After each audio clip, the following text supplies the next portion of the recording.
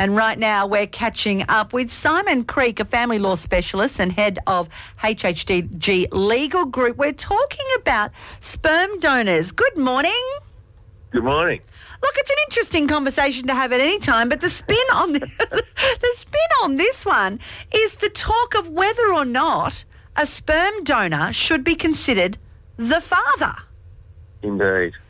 And to some people, I think this is common sense, and they probably expected this question to have been answered years ago. But in actual fact, there is a battle raging in Canberra at the moment, or about to start again, in the High Court to determine exactly what it all means.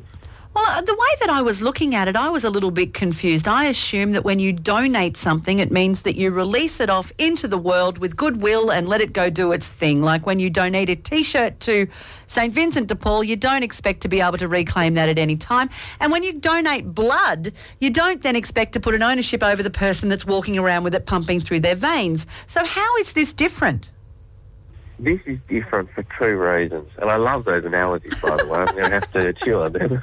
Done, they're yours. But in essence, normally, state by state, you're kind of right. Once you've donated sperm, you don't know who the child is, who the parents are, and all the rest of it. In this particular case, it is a bit different in that two mums ended up with this little 12-year-old now, 12 by now, and Dad had always had a relationship with that child. Oh. In fact, she calls him Daddy. Right. And that's been going on for, as I say, 12 years. And now they want to relocate to New Zealand. And he said, look, well, hang on, how am I going to maintain the relationship with someone who I definitely see as my daughter? So that's what's given cause to this whole showdown. And we've been through effectively 3 hearings so far, and that's why it's ended up in the High Court. What's fascinating is that it has triggered the federal government via the Attorney-General, Christian Porter, to examine the issue. And for the first time in many senses, the federal government has now decided to try and make a uniform national law as to what defines a parent. See, that's the thing, isn't it? And the interesting thing with the case that you're talking about, was the donation made through a professional organisation and then accessed, or was it a, hey, mate, will you help us out?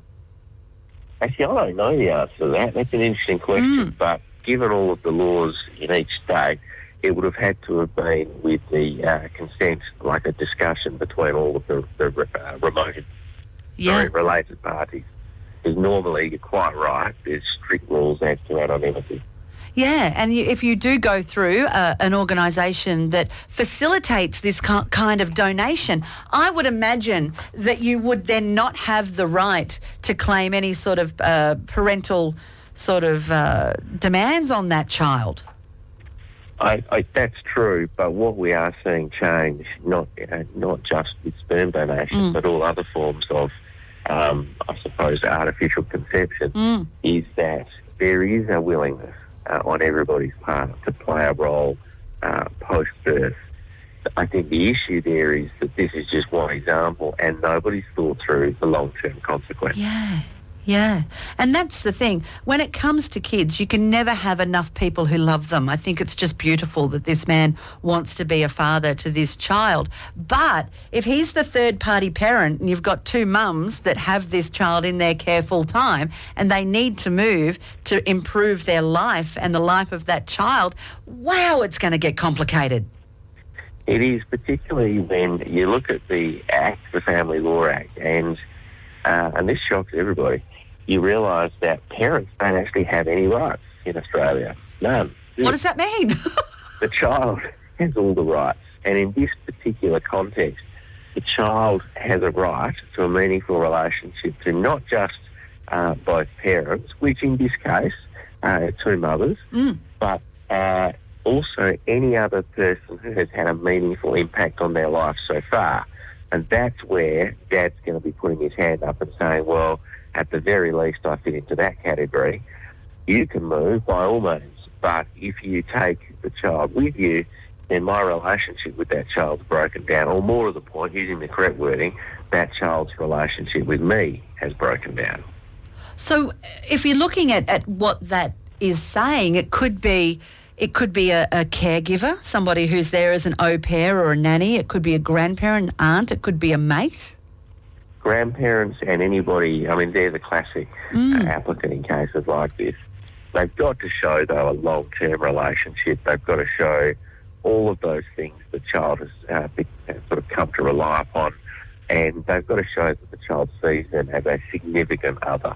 So an au pair or a nanny, look, depending on, I mean, if a nanny was there for the entirety of 11 years and effectively looked after them far more than the mum did, it's arguable that case could be run. And with the Federal Attorney General, the standpoint coming from there, do they want sperm donors recognised as parents across the board? I think they just want to put this issue to bed and give us a national definition of parentage. Yeah. The issue they know simply won't arise most of the time when it comes to, as you say, the rules of privacy and anonymity surrounding this issue normally. But in a case here where everybody does know everybody and the child is at the centre of it, no doubt going to want to see Dad and will probably miss Dad from what I can work out. The court saying, well, hang on, this is a step too far on the whole sperm donation and any other form of conception outside of biology. Why is it any different? Why should a parent be treated differently in these scenarios? We're not sure they should. Let's deal with this. Let's intervene at the High Court level and make it clear to the whole of Australia that in our view, a parent is a parent is a parent. So if we look at it from the other way, if you have somebody who accesses a donation of sperm to conceive a child and then they later find out that the sperm donor perhaps is quite affluent and perhaps they're not so, and if the sperm donor is recognised as a parent, could it go the reverse way and you could seek support? This is one of the most fascinating little questions I was hoping you'd ask. I think there's a big issue there. Yeah. And I wonder whether the father in this particular case has considered that he may end up with 12 years of retrospective child support to pay. Yeah, that's right, when he's recognised, yeah. Indeed, it is a retrospective assessment. And you're absolutely right, this could happen in a number of situations. It wouldn't happen in most because there is a waiver of rights usually involved. But again, if the law changes fundamentally, then that waiver may not stand up to attack either. Wow, this is going to have far-reaching ramifications. I think so, right around the country and to all forms of non-traditional birthing. Yeah, and I think that's a shame because we are seeing beautiful families made outside of the normal man and woman having a child together. We're seeing same-sex relationships wanting to have families and then people coming forward. In the Northern Territory, we don't have surrogacy laws. It's not something that's legal here, but it happens in other parts of the country. So it can sort of go that way as well. And I think it would be a shame if the laws changed and then that stopped people who would normally be willing to help create families from coming forward. Well, as a result, I think what will develop right around the country, pending, of course, what happens in the High Court, is that we will be forced as a country to do things other countries do already. For example, preconception agreements when it comes to sperm donation. We don't have any of that at the moment, and I think it will become essential. Surrogacy is a huge issue in that even in the rest of the country, we don't have any commercial surrogacy. And there's a big question as to why not, and is that forcing people to go offshore and into dangerous situations if they want a child that way. But again, there needs to be a really bulletproof surrogacy agreement. Get these things nailed down before the event. Yeah. And it's like anything that we do, isn't it? When we're sitting around with mates and we might be having a glass of wine and we go, I've got this great idea. Mm-hmm. How about the three of us go in for a timeshare, except the timeshare's a baby. So, and then you sober up and 12 years later you're in front of the courts because you want to move to New Zealand. Exactly right. Exactly right. It's a bit of a worry.